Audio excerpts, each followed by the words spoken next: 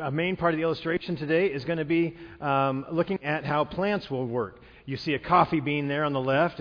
We'll use that as a seed. And it's kind of dormant. It's just dead in and of itself until something happens in it and some life starts to spring forward and it becomes a plant. That looks more like a weed, but that's actually a coffee plant, coffee tree, I guess, that's starting to grow. And in that, so you see a seed that is it's dead, really. I mean, because it's just, by itself, that's all it will be. Now, Jesus said if a seed falls to the ground and dies, meaning that it opens up, it goes into the ground and surrenders its existence, it gets germinated, and the germination process causes growth, which will then produce fruit. And we want to be fruitful for the kingdom. So you see our title of this last message. Well, we have one more that's kind of a wrap-up message on being sent as one to the power of one. But this last one of disciple, D-I-S-C-I-P-L-E, look for spiritual gifts and enlist in ministry. We're going to walk real quickly through 1 Corinthians chapter 12. You have verses 1 through 3 on the screen. Now listen up. Now about spiritual gifts, brothers, I do not want you to be ignorant. You know that when you were pagans, somehow or other, you were influenced and led astray to mute idols. Therefore I tell you that no one who is speaking by the Spirit of God says, Jesus be cursed. And no one can say Jesus is Lord except by the Holy Spirit. And in this part of that chapter 12, it's a big chapter. We're not going to read every verse of it. Don't be worried. We're going to highlight the last big chunk of it that's talking about the body. But we see in here a hibernation of a sort. That hibernation like that seed that has what it needs for life, what it needs for productivity. Not quite everything, though. Once it gets germinated, it's going to be what it is. That coffee bean is waiting to be a coffee plant. It just needs the germination. So what it needs to be a coffee plant other than that other element is there with it. And this verse tells us that we kind of have a muted life voice from the time we're born, separated from God.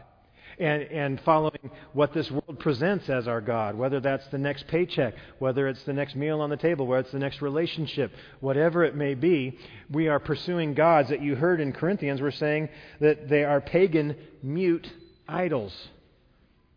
Paul in his writings often said, what is that idol? It's a chunk of wood. It's just a chunk of wood. And they don't speak, they have no power, they have no life, and if that's what we worship, then we are muted. Our life voice that's meant to have power, and it's kind of like this blob of fabric here on the platform. Have you guys seen that? You see it? Can you see it from where you're sitting?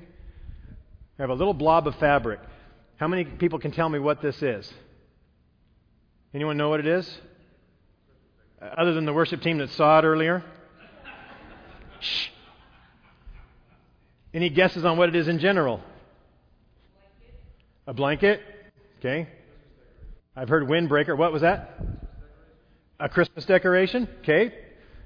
Getting close. All right. We're going to stop there because you get, A robe? Umbrella?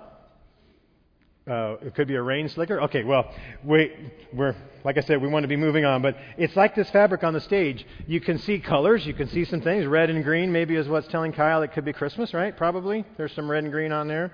So you can see color, you can kind of tell there's something there, but we don't know what it is. It's missing something.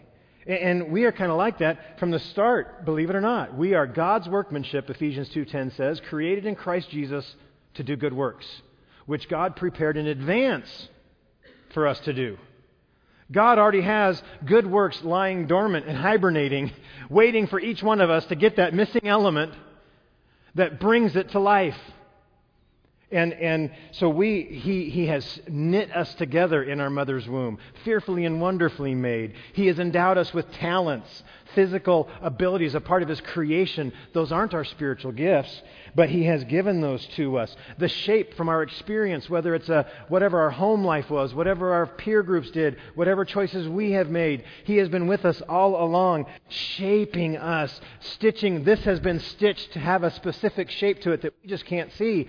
And God is doing that through all aspects and the journeys that we brought to Him today. I don't want to remove some stitching that God wants to do in your life. I don't want to ask Him to heal you right now if He's still stitching in your life to His glory through that situation. That's where we trust Him and submit those things to Him. So He's shaping you. And the gifts that He has for us as a part of those good works, they're still under the tree. They have our name on it. He has good works that the spiritual gifts will come and bring life and power to, but we have not received them. Our name's on them, but they're under the tree. And until we put our life under the tree, we can't take the gifts from under the tree that He has for us. And so, this hibernation and a muted life voice. It is for us to be getting out of that muting and have our voice be strengthened and to lead those that we are discipling. The next part of Corinthians is verses 4 through 7. There are different kinds of gifts, but the same Spirit. There are different kinds of service, but the same Lord. There are different kinds of working, but the same God works all of them in all men. Now to each one the manifestation of the Spirit is given for the common good. We've heard that passage a lot in the journeys that we have been in. But what we're seeing here in this passage is going from hibernation to the germination. That what is there, what those good works that have been prepared in advance for us to do, becomes then from a muted life voice, becomes an awakened life voice. A voice that will declare His Lordship. A voice that lets people who've seen every bit of the shaping and molding in hard times and difficult times and disease and walking through it and the difference that the Lord makes in it. Our life journey starts to just scream of the Lordship of Christ that has an eternal impact. And so when we receive God, it's the same God who He has to work these things in us. All the gifts and abilities, they come from Him. And He's given every single one of us one or more of those gifts. And see, the spiritual gifts are the avenues He gives us through which we express the fruit of the Spirit in our life. We all get the same fruit because it's the same Spirit. Love, joy, peace, patience, kindness, goodness, gentleness. We all get filled with that, with the presence of God in our heart. And that's what starts coming out, the color of our flower petals, because that's what's in that's the color of water in our vase. and that's what colors our life. But the fruit of the Spirit will start coming out through the gifts. Whether it's encouragement, whether they're going to come out, and the gifts become the avenue for the fruit, and the way we're shaped, and the talents that He gave us when He knit us together physically, those things that are part of our natural created being, those shape the how we go about it and the venue. I was hoping to be a preacher of the gospel to young people because of athletic success in the Olympic realm. I didn't get to that point. But there's people who are, and their talents and their abilities, and yes, they've worked and trained and sharpened and strengthened them, but their talents and their wiring and their life situation just places someone with the gifts and the fruit in their venue to express the gifts of the fruit of the Spirit through their gifting. And so the talents and the shape, so the talents aren't our gifts. They're gifts. They are a gift from God. They're a blessing. But they're not spiritual gifts. The spiritual gifts are the things that can come only from the Holy Spirit dwelling in us. The word manifestation of the Spirit, he says each one the manifestation of the Spirit is. And the definition is an indication of the existence, reality, or presence of something. To manifest something, for something to be manifest, it is easily noticed or perceived, obvious or plain. In the verb, it is to manifest something is to show plainly, reveal or display, to prove beyond doubt. It's just, there it is. It's manifest. Boom. Can't deny it. Can't argue it. And I think it's kind of neat, too, in the noun. It's a list of cargo, passengers, or etc. on a plane or a vessel. So we manifest the cargo that's in our heart. The list of the cargo. The Holy Spirit is now our new cargo, and we manifest that out to the people around us. So God works in all of them. We have stitching. He has good works designed in advance for us to do. And until we bring the breath of the Holy Spirit into our life, we don't know what that is. It's a guessing game for people. Mickey needs a little help. Well, maybe not. Maybe the Holy Spirit's going to...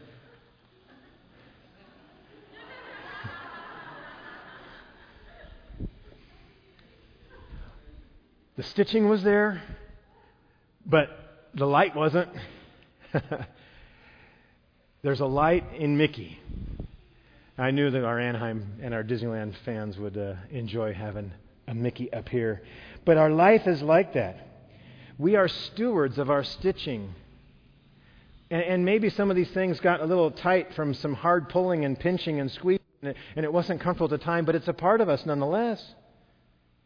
But how many different kinds of balloons do you see when you're driving around Christmas? All kinds of different shapes. They make them in Halloween ones now too, but you're made unique. And the people you're discipling are as well. And I believe that when the Holy Spirit really gets a hold and we submit to Him, that those things become evident, obvious, plain, that we just need to be looking for them. We are stewards of the stitching for the common good. They have one like this that's Minnie Mouse. They have different characters, and you can put a scene together that's really kind of neat and cute. And people drive by to see it. And it's more impressive than just having him sitting out there. But, I mean, that's pretty cool, too. My kids keep wanting to put them in the room at night and have them in their room as a nightlight. But see, He's given us, it says, for the common good. That means that what He's given us isn't just for our enjoyment. Talents and abilities can be used just for our own advancement, our own enjoyment. And we get to do some of that too. But the spiritual gifts are for the common good. It's not to James for James. Spiritual gifts are to me for others, for you. And so when God starts to give these and we're leading people in their relationship with God, start looking for the manifestation of the fruit. How does their fruit that they're growing in start to find its way out of their life? That is probably their gifting. It may be through service and showing up to polish furniture. It may be through how you're hurting, and they always seem to know it. And they say, you know what, really, I want to stop. Everyone else said, how you doing? You say, okay. And they're all, yeah, me too, and walking by. But this one person is always, no, you're not. How can I pray for you? How their love starts to connect. Not everyone will notice these things, and sometimes we get hurt when someone doesn't. But there's people who are gifted in it, and it comes together for the common good, that the bases are covered. And so look for that in yourself. That's one way to think. Sometimes we're so used to being us, we don't realize what our gifts are. And so look for, how does your love pour itself out most naturally? All right, we got one more chunk. A couple more chunks. Sorry. 1 Corinthians 12, 8 to 11. To one there's given through the Spirit the message of wisdom, to another the message of knowledge by means of that same Spirit, to another faith by the same Spirit, to another gifts of healing by that one Spirit, to another miraculous powers, to another prophecy, to another distinguishing between spirits, to another speaking in tongues, to still another interpretation of tongues. All these are the work of one and the same Spirit, and He gives them to each one just as He determines. So this now becomes from hibernation to germination to fruition. We're doing shuns today. Shun. You can put a T-I-O-N on the end of your last blank too, and you'll be right. But the fruition of how this comes up, you see that you are puzzle pieces that are needed in a picture. God's given you a gift by His Spirit, and given me a gift by His Spirit, and to another this by His Spirit.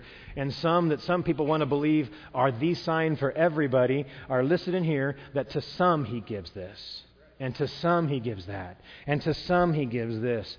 And so I just love my brothers and sisters in Christ, but I just cannot concur scripturally with how they view certain gifts. And I want to encourage you to not let somebody rope you into having to have a certain gift to be valid in Christ. Because you may feel lesser in Christ if you don't have them in that environment. I've been in those situations. And there's clear scriptural guidelines, and there's clear violation of that. But by brothers and sisters that I don't think God's going to send the fire from heaven over it, but I just know how I want to minister. And I want to call you to validate the gifts that you have, whether they're public or open expression or quiet encouragement. He has given to you just what He wants you to have, because He wants you in the puzzle of this picture, in your place, bringing your piece just as valuable as anybody else's. Not just this church's picture, but God's picture of us. And each of us will answer to Him if the puzzle of our church is incomplete. Whose piece is missing? Each of us will answer for our piece. And so we want to experience our purpose through action. has to come to fruit. That the spiritual gifts, we can talk about them and learn about them, but if we're not serving in them, we're not offering ourselves in them, we don't discover our purpose. You're going, how did you go from a seedling to that in your imagery? And had to bring athletics back into it, but Ray Guy, one of the greatest punters, he looks like a rocket, doesn't he, right there? Okay. I tried out, didn't make it. Kickers always in football, the ones, especially the place kickers with the one single bar across their helmet, and you got the linemen with these cages, and there's grass hanging off of them, but you have a team that doesn't have a good kicker, they're in trouble.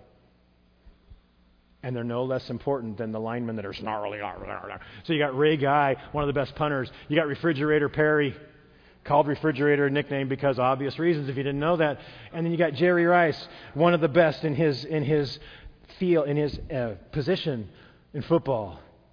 And you don't want Refrigerator Perry trying to do what Jerry Rice does. Now they handed him the ball. He scored some touchdowns because on short and at the goal line when they needed to get the ball across, they'd give it to him, and it's hard to stop him, But he cannot be the running back during all of the game. He wouldn't last physically, and he's just too slow for the big open field. It just wouldn't work. But and that was a big anomaly. Like, whoa, Refrigerator Perry's running the ball. Wow, and it was just all in the news. And so you need people that are shaped differently to be in their spot. And they find their purpose. If Refrigerator Perry started trying to punt the ball, he'd learn that that's not his purpose. And Jerry Rice trying to be a lineman, he would learn that's not his purpose. But getting out there in the field and throwing the ball around a little bit and doing some run around, you start to find what your position is. And you can experience your purpose by offering yourself where your passion, where your love for God, the fruit of the Spirit that's in you, start finding ways to express it to people. And someone may close the door on you and say, I'm not sure this is your gifting. As a church, we have a responsibility to help. And that can hurt feelings. And, well, don't go away. Well, that's one more way I'm learning. I'm finding my purpose in the body. And the body's helping me find it through process of elimination and through process of opportunity. We need both in the body, but you must offer yourselves. All right, well, and then we're just going to pull 3 verses before we go today out of the last big chunk, because it's all talking about the body of Christ. Verse 21 says, the head cannot say to the feet, I don't need you. And it lists other parts that can't say these things. And just to lift up that the people you're discipling and you yourself, you are a part. And the body needs every part. The whole body is built up as each part does its work. In Ephesians 4:16. So every part, the ones you're discipling, need to find a place to serve. We need to find places to serve. We need to lead by example. In the sport of baseball, in looking at a body, I am right-handed. It is no problem for me to accept that my right hand can do certain things better than my left hand. But you know what? I realize that in baseball, I throw better with my right hand, which means I catch better with my left. My left wears the glove and does the catching. Now, if I want the team to do well and I'm out on the field, I don't want to try to be cute and say, I think I'm going to act like a left-hander. I'm going to put the catching glove on my right hand and I'm going to throw with the left. And, my body wants the strongest part in the strongest position. And so if one of the churches I played the congas, I love doing it even though I have no clue what I'm doing. And I know you think I'm just professional. But someone else played better than I did, and I wanted that worship to be better, and they didn't have another place to serve, and we let them come into that spot. And so it's not this owner. It's, man, I got this love. I'm going to express it, and here's some. They do this. Oh, man, for the body's sake, let me help them do it, and I'll find another way to manifest this fruit of the Spirit out of my life into the context of my body. I'm here for the common good, and I want the right hand throwing and the left hand catching. Yeah, for the team. And so that's how we want to work, is for the good and the common good of everybody. And what we find out then is another thing that like in weightlifting. When I was doing squat workouts and focusing on my legs, you know what other muscles benefited from that? Look at that. You think I am a little softer, but those power lifters in the Olympics, My stomach had to support my spine with the 700 pounds on my shoulders. My spine can't support that, so I developed my gut, my prego belly. And that's just an example of how our secondary muscles, when we're focusing on our chest and doing the bench press, our triceps are getting stronger. The supporting muscles are getting built up. And so being a support of the main thing that's going on is going to strengthen as the body works together. If you didn't have a tricep on your arm, your chest couldn't do a bench press. It couldn't do it. And the tricep, being a tricep, gets stronger by supporting the pec, being a pec. So we offer ourselves for the common good. 29 says, are all apostles, are all prophets, are all teachers, do all work miracles, do all have gifts of healing, do all speak in tongues, do all interpret? And again, don't let anyone tell you that everyone has to exhibit the same gift. We don't want to attack any single gift, and we've been guilty of that in our past, of demeaning and diminishing a valid gift in God's Word. But it has a very specific place and time, and in a culture where it's been lifted up and magnified as more than it is meant to be. And so we're just preaching God's Word about it. I'm just sharing with you today that your gift is just as valid and just as important, and don't let anyone tell you have to have any one in particular, because not everyone has this one, or not everyone has that one, and not everyone has this one. So eagerly desire the greater gifts. And remember, it's in the context of the fruit of the Spirit. I start desiring a gift, that becomes I want. I want that for me. I want to experience that. And it's okay to desire a closeness to God, but eagerly desiring the gifts has got to be greater motivated by love, joy, peace, patience, for the common good. Oh God, give me the best gifts you got for the sake of my body. Show me my gifts and give me I want the greater gifts. And what Scripture says in the love chapter is, of these faith, hope, and love remain. The greatest of these is love. And it goes into talking about how you practice the gifts in the worship setting. Acting in love for others, being considerate of others' experience and encounter with God, only pouring out yourself when it's mutually edifying, and restraining yourself when it's personally indulging. Personally indulge in your prayer closet. Personally indulge in, that's fine.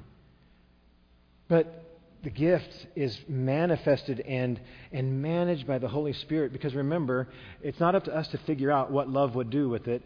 It's there because of the Spirit's presence, and the Spirit is love.